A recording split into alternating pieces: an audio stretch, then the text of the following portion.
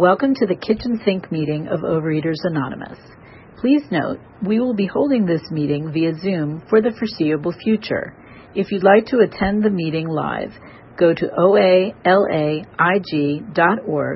for login information. And now, our speaker. My name is Ira. I'm a compulsive overeater. And I'd like to, hi there, for all of you non-birthday party celebrants and others who are here for the first time, I welcome you. To qualify first, I have been in Overeaters Anonymous and abstaining since September 7th of 1983. So on the 7th of February, I believe it will be like 37 years and 4 months, 5 months. I'm a 100-pounder, and I originally lost about 150, kept it off for 17 years, and life goes on, got older, medical problems and all that. I gained about 20, 25 pounds. I've lost about 15 of that, so I'm 15, 20. So I'm around 140 to 145 pound weight loss now for over, like 33 years, 34, whatever that has been. So, and I know a lot of people here, and I don't know a lot of people here, which is same as it is in the world. And I'm always grateful to share this thing and how it works for me. And thanks, Don. What I wanted to share on, we talk about the promises a lot. And I'm also a sober alcoholic. I came here via Pacific Group of Alcoholics Anonymous. The guy who Eskimoed me into this program was sponsored by Clancy. And that's a holy thing as far as I'm concerned. But point is, I go to a step study called Students of the Big Book for Alcoholics on Friday nights.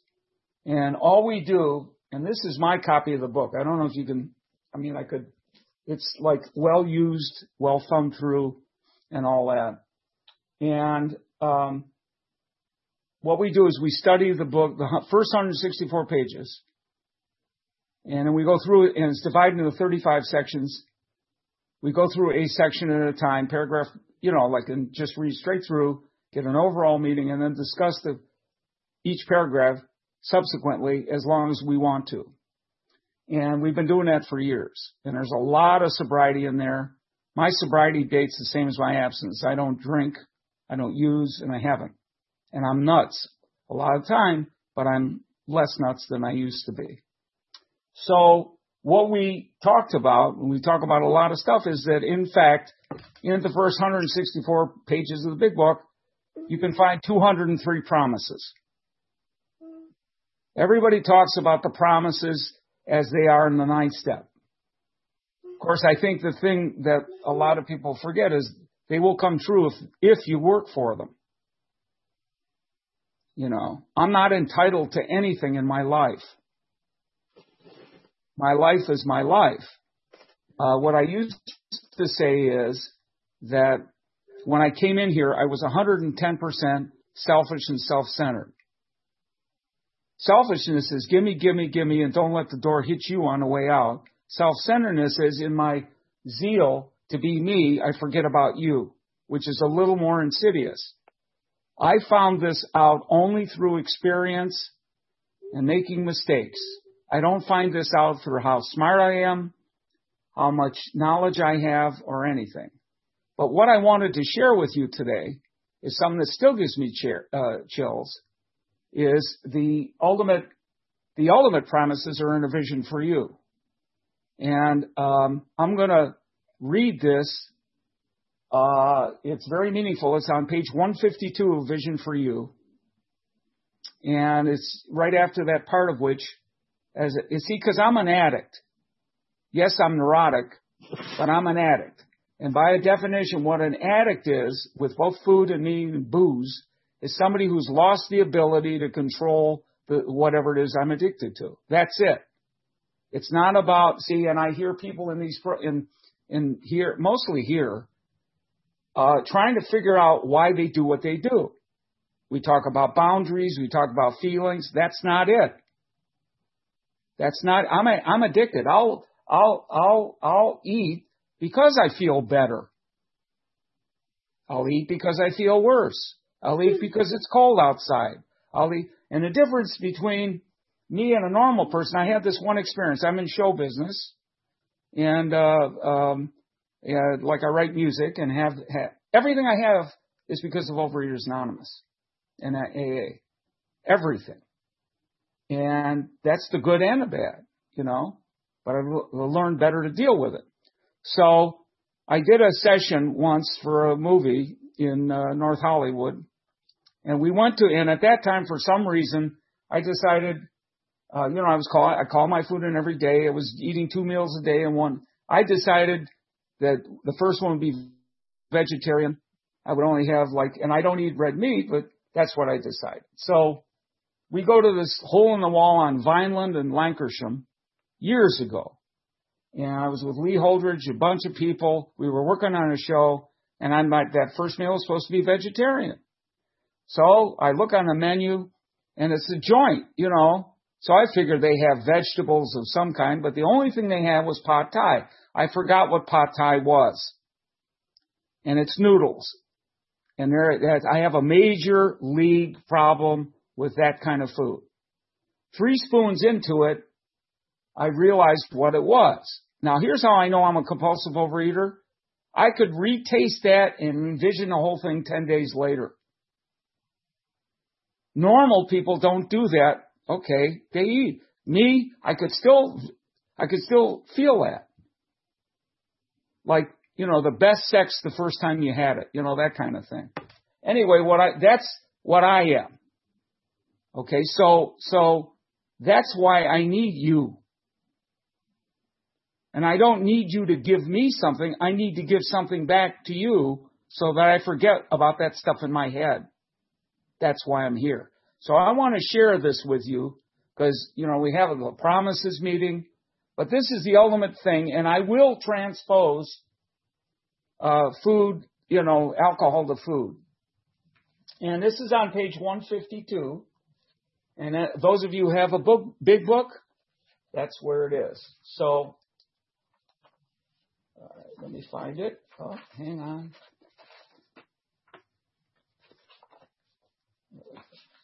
Okay. So vision for you is, what do you do now that you've figured out your dilemma, your relationship with other people with the same dilemma, how to be with people, the companionship of eating, so on. And then there's this whole thing about the 4 horsemen. Then it says at the bottom of 151, now and then a serious overeater being abstinent at the moment says, I don't miss it at all, feel better, work better, having a better time. Then it says, as ex-problem overeaters, this is 152, we smile at such a salad. We know our friend is like a boy or girl whistling in the dark to keep up his or her spirits. He or she fools himself. Inwardly, he would give anything to take half a dozen whatever.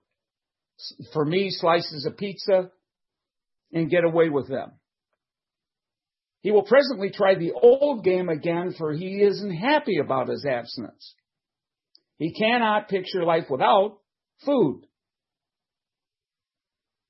Someday he will be unable to imagine life either with overeating or without it, which is what brought me into the program, by the way. Then he will know loneliness such as few do. He will be at the jumping off place. He will wish for the end. A guy called me at 450 pounds, just lost his job, looking for help. We have shown how we got out from under. You say, yes, I'm willing, but am I to be consigned to a life where I shall be stupid, boring, and glum like some righteous people I see? I know I must get along without overeating, but how can I? Have you a sufficient substitute? And this next paragraph, ladies and gentlemen, is it. Yes, there is a substitute, and it is vastly more than that. It is the fellowship in Overeaters Anonymous. There you will find release from care, boredom, and worry. Your imagination will be fired.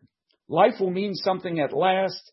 The most satisfactory years of your existence lie ahead. Thus we find the fellowship, and so will you. And that's it. All the promises point to that. The most satisfactory years of my life will lie ahead of me. That's a pretty good deal for nothing, for $2 or $3 in the pot. And this is what this program has given me.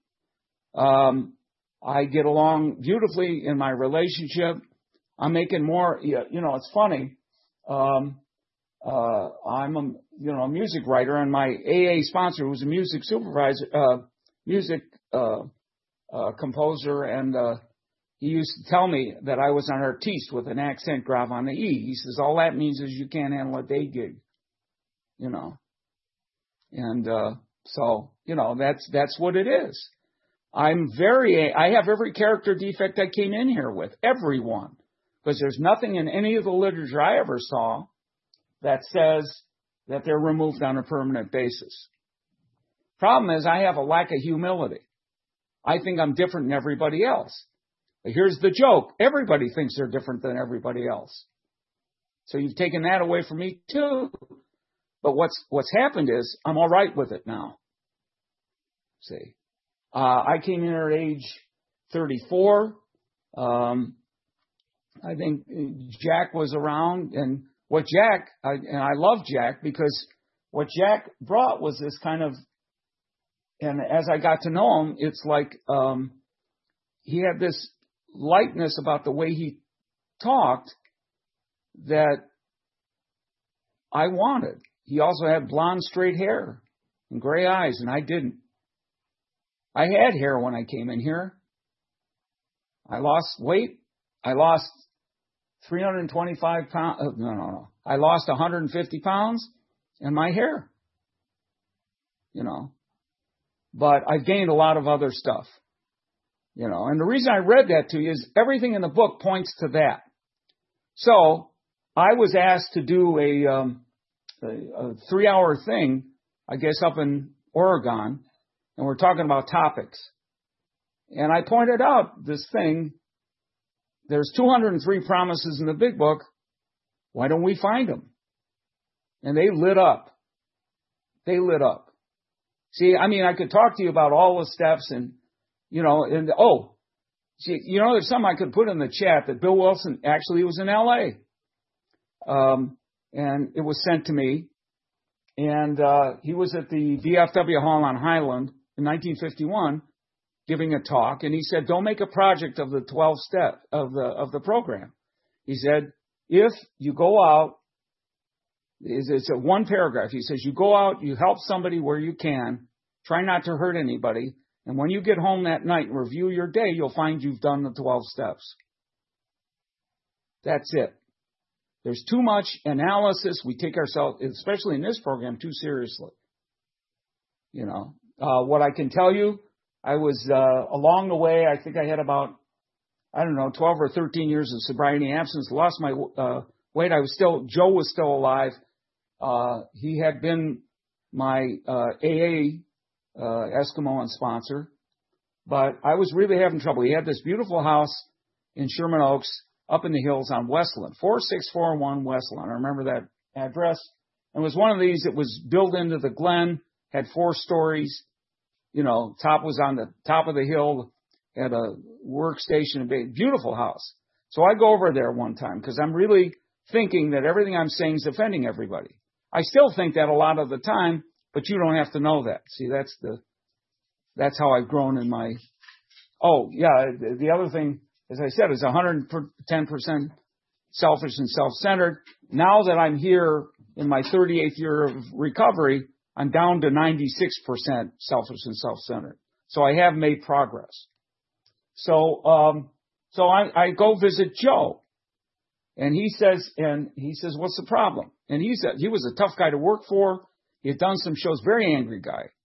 And, again, he, like Jack, had real thick hair, and that's what I wanted. Like what Don has. I want that.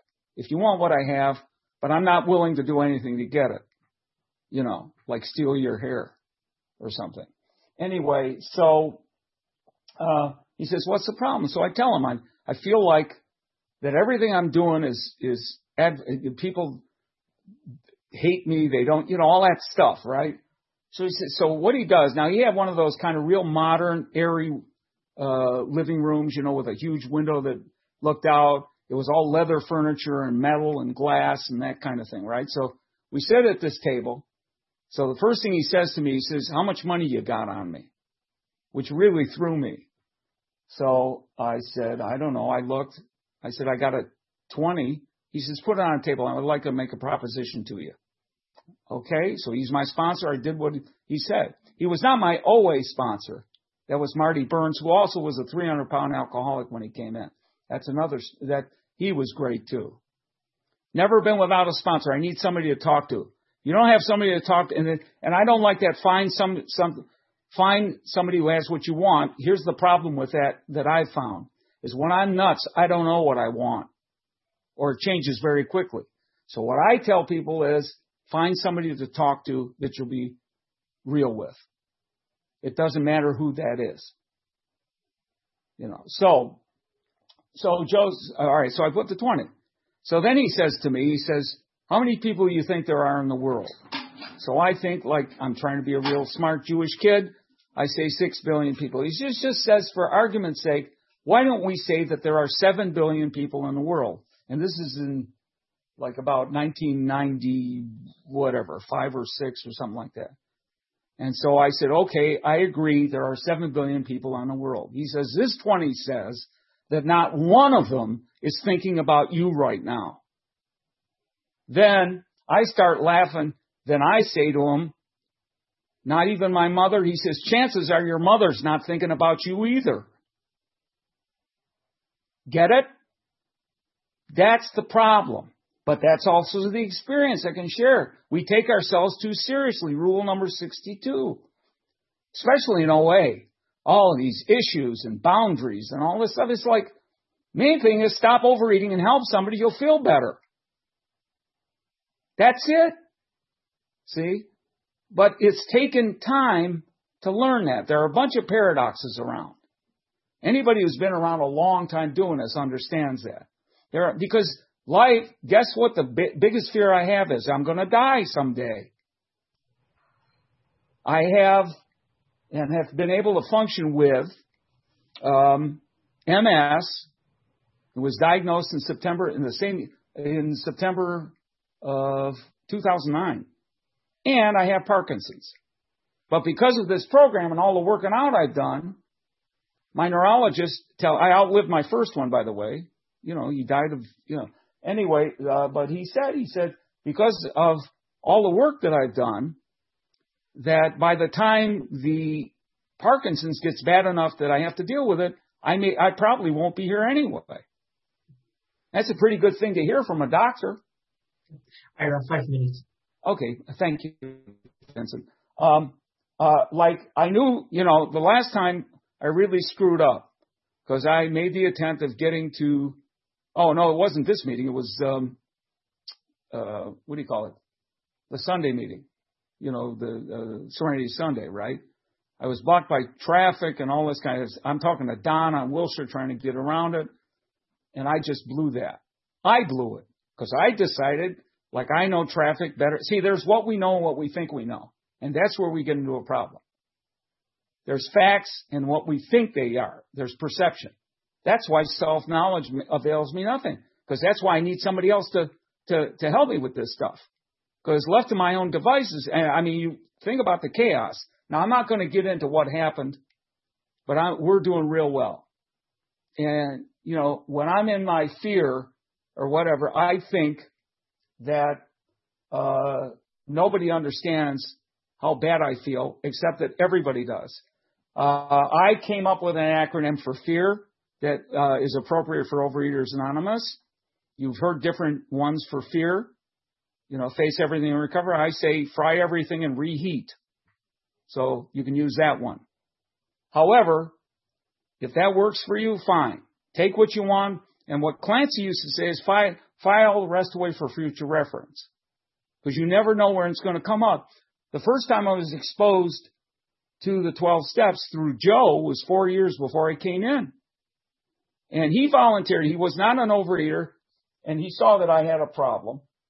And he said, would you like to come with me to a meeting? And I took myself very, very seriously in my Black Russian soul and all that stuff. And he took me to a meeting. He found a meeting. He's not an overeater. But the problem with the meeting was there was only like 6 or 7 women there. And I had not been intimate with my then wife, who was going to meetings on and off. At the point at which I came into the program, I hadn't been intimate with her for 12 years, you know. But I was pretending like I'm Mr. Charm, you know. So I see all women there. I freeze up. I say, I'm not going in there. He got mad at me. He says, well, look, you can kill yourself if you want, or you can survive. What's it going to be? Went into the meeting, slammed the door. I left. But that's what I remembered 3 years later when I came into the program by my, you know, nobody had to tell me. I remember I was at that jumping off place I talked about. I was barbecuing 40-ounce steaks at the apartment that I was in for lunch and eating them and felt miserable. And I called Overeaters Anonymous, which was then the clubhouse was in Reseda. And I found out that there was a meeting.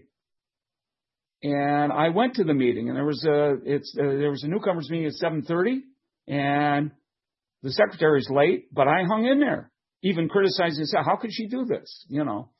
But there was a bunch of people, right? And this lady named Shelley led the newcomers meeting when she finally got there, and it was lovely. She had silver eyes or something. But the point is, I found out later she had 90 days. But there were about 12 newcomers at that particular meeting in 83. And she went up to each of us before the meeting started. She said, how you doing? Look me straight in the eye. Now, she was a very sexy, beautiful lady, and I wasn't thinking that. But what I said to her is, I don't have to be alone anymore, do I? Start to cry as an adult man. Okay? And I hadn't cried since God knows when. A guy got a chip for 9 months from the back of the room, went, yo! He got this chip. And what he had that I wanted, which I did, is joy. Even though he was a very angry guy, but he had joy. It was not controlled. So I asked him, I said, can I call you? I did the word sponsor. He says, well, I'm a janitor in the LA government system. I leave for work at 6:30. So you're going to have to call before then. So now here's how I know that it was a spiritual experience. That is that the next morning, now being the artiste, I rarely got up before noon, you know. However, I found myself without an alarm up at 20 to 6 to make sure that I could call him. Sorry, time's up. Well, the point is that's it. Anonymity says that if it works for me, it will work for anybody in here. Thank you very much. I rest my case. And that's it. Okay, so, all right, this is the time for questions only. There is no sharing at this meeting. If you need to share, please do so with one of us after the meeting. Also, please remember that the opinions of the leader are my own and not those of Overeaters Anonymous as a whole. When asking questions, you need not identify yourself. If you're using a video and have a question, please raise your hand. If you're using audio only, please click the raise your hand icon. So I see it. So Jack has his hand up. So we'll start with Jack. Hi, I'm Jack. I never ask questions at this meeting. Ira, if there are any new people on the call, by the way, thank you so much for sharing. You were great, as always. If there's any newcomers, people here, from what I recall in the beginning, it would have been very difficult for me to understand a share that included so many terms and words that were things that we understand over time, but might not in the beginning. What would you tell a newcomer, other than what you said about stop eating and be of service? Are there any other things you suggest to a newcomer, practically, concretely, that you found helpful in the beginning, very beginning of program for you? All right, that's a good question. What helps a lot. In fact, this one guy that I told, I said, what one food is giving you a problem that you feel bad about, that if you put it down, you'd feel better? Can you give it up and call me tomorrow and let me know what it is? In other words, like, can you do something, like it says in the book, can you do something for a day? And most people say, yeah, they can. And this one lady said it was potato chips. So she did. And guess what? She started to, and started to get it. So that's the one. Because even though, like, we're addicts, the food thing, especially in LA, is like, it's an image town, so we all think of ourselves as being, wrong because whatever. That's the answer. So let's see. Vincent, you have your hand up, so go for it. So, Ira, you haven't talked a lot about the spiritual aspect of the practice or your higher power. Could you elaborate a little bit more on that? Sure. This is what I heard, which was very helpful. I am Jewish. I studied, by the way, Vincent, at Kabbalah Center after having chanted the 11th step. All the spirituality unified for me. My dad had come back. He translated for, because his Yiddish was German enough. And so he wound up on liberation teams with 3 concentration camps, and it really screwed him up. He was a very angry man. I viewed being Jewish like being very angry, clumsy, and all that stuff. And so it took the program to unify all that. So that was a lot of 11-step work. But this is what I heard at a PG meeting of Alcoholics Anonymous. In order to be successful at Alcoholics Anonymous, the only thing you have to know about a higher power is to be reasonably clear, you're not it. So a higher power is in step 2. First thing is step 1. We admitted we were powerless over food, over compulsive overeating, that our lives had become unmanageable. There's something else with that step. A lot of people say and. There's no and in there. In other words, if I'm overeating or doing my thing, my life is unmanageable. The only thing in the big book is a hyphen. So the first step reads, we admitted we were powerless over food, that our lives had become unmanageable. And you may think that's picking it apart, but if you think about it, if you don't think your life is unmanageable, then it's a diet. And nobody can make you do this. So the other thing that I learned about God and a higher power, Vincent, is that what I learned is, in terms of mystical stuff too, God, since God has everything, you can't give God anything. In other words, God has everything, so like, God shares with us. We're a vessel, and all that stuff. So how I manifest God is to give, to share. We call it sharing. What do we share? I share my experience in this life. But I can't do it if I'm overeating because it's fake. There's a great quote from George Burns, who, by the way, played God one time. He had won the Oscar for Sunshine Boys, right? And so he was at the press conference afterwards, and this is relevant to what you're asking. So somebody asked him, he said, well, how did you do it? You haven't been active for 20 years. How did you get the Oscar the first time? He had his cigar, he had a robe on, he looked like the little guy, the God. He says, it's honesty. He says, if you can fake that, you got it made. Think about that. We spend so much time lying to ourselves. It's really tough. The only thing you have to know is you're not it. So that means if you get a thought and you're not sure whether it's God or not, check it out with somebody else. Anyway, That's what I would tell you. It's been a great ride so far. Any other questions? Let's see. I have a question, Ira.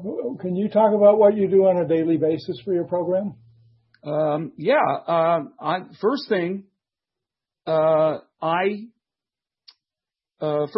is I say there's a prayer. Modeh ani lefanecha melech chai v'chayim shechazarta b'nishpati b'chem l'rabam l'natecha. And basically what it means, I mean, I used to, I use the prayers, I get on my knees a lot. But what it means is that thank you, God, for giving me my soul back to my body and that I can be part of the physical world, something to that effect, But that's the first thing I say. I mean, I may not have translated exactly. That's the first thing I say. First thing. Then I'll get on my knees and, I'll do some prayers. I call my food in. And my food sometimes is not 100% accurate. There are certain foods I don't eat, but I call it in ahead of time. If I need to make a major change, I'll call it in before I eat it. So it's 3 meals a day. And a lot of times the way my day works, I don't even have that middle meal, which is an apple usually or a chicken sausage. I don't eat red meat at all. And I had done a food inventory a long time ago. And then go through my day just like it says. It's basically if I screw up something, I get to clean it up. I used to have 3-day fights with my wife, and Susan's got a lot of juice, man, and we're mirrors of each other. But you know what happened this year? Or we had this profound Yom Kippur, which was, I came into the program between Rosh Hashanah and Yom Kippur of 1983. And I got that for some reason I got in the spiritual awakening, the Yom Kippur was an inventory day and something happened. And we were sitting on a couch watching this thing from Central Synagogue in New York. And my temper has been a big character defect. And it disappeared. And I've not reacted to her since like that. So this is a constant. And what Joe used to say to me, Don, he said, the road to the goal is the goal. And the other paradox is it may be a road, but it's a broad highway. So that's what I do. And before I go to bed, I pray. I get on my knees. So that's what I do. So John's iPad, you have your hand up. Thank you, Ira. I enjoyed your share. I enjoyed hearing you share before. John Quilser. Hey, John. I have 2 questions, actually. I still have a lot of problems with the phone calls, so I was wondering if you could talk about phone calls and what you do and how you get those going. And the other issue I seem to have a hard time doing with is writing. So I was wondering if you could talk about writing as well, as it relates to the program. I get you. Well, it's like I don't like either of the. I mean, it's like habit. I call people there's like 10G I call every day. I call two guys with my food every day. I just do. You get into a habit, In terms of reaching out when writing, I write when rarely do I write these days on emotional stuff unless it's really profound. Or unless I get a direction. Yes, I do. But again, what I found out is that I think I'm different than everybody else. You ain't the only one, my friend. You're the one you're admitting it. Like the reading I just showed you. You see? So the deal is, this thing about sponsorship and taking direction. What happens, and this is, I think, defiance is the number one characteristic of an addict. Somebody tells you to write something, at least in OA. My alcoholic personality, Jack knows me, is I'll yell and scream at you. The overeater part of my personality, please don't be offended by this, is, John, you're wonderful. And then I tell everybody this, what a schmuck. John, you're wonderful, but it's the best talk I ever heard. Oh, what a schmuck. It's the best. That's the stuff that I eat over. You dig? So what I'm saying is, it's easy does it, but do it. You only have to do the program one day at a time. But if a sponsor gives you direction, any sponsor gives you a direction, you ask, what was it like when you did it or you had to go through it? And if they don't say that, they're not being a sponsor, they're being an authority, and we have none. And the other thing is, like my wife is fond of saying to me, because I don't sleep particularly well, you know, I'm on some meds and stuff like that for physical reasons, right? And she says, when you're tired, you'll sleep. And the other day was a perfect example. You know, like I'm 72 and I'm in reasonably good shape. I got stuff. I got allergy, you know, stuff, right? But when I'm tired enough, I'll sleep. If you are upset enough, you'll write. But you got to keep it simple, John. Anyway, anybody else? I hope that answered that. I have one of two windows. Let me hang on one second. Anyone else? I don't see any. No other questions? I'm that good? Wow.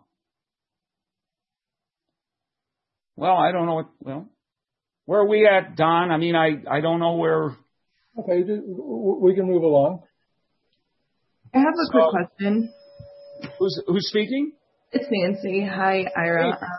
Hi, Nancy. Do you mind talking about what your experience with step 3 has been? Especially, like, can you talk about it when you were, like, in the beginning in program, what it was like and how it's evolved? Sure. I had, you know, both for step 3. Well, I'll tell you what they say in Pacific Group, and it's a little tough for us to hear. Step 3 is you do what you're told. But and there's a reason they say that. What somebody who I used to know, Mel H., used to say is, it's not the consciousness, it's not the decision you make that's important, it's the consciousness behind the decision.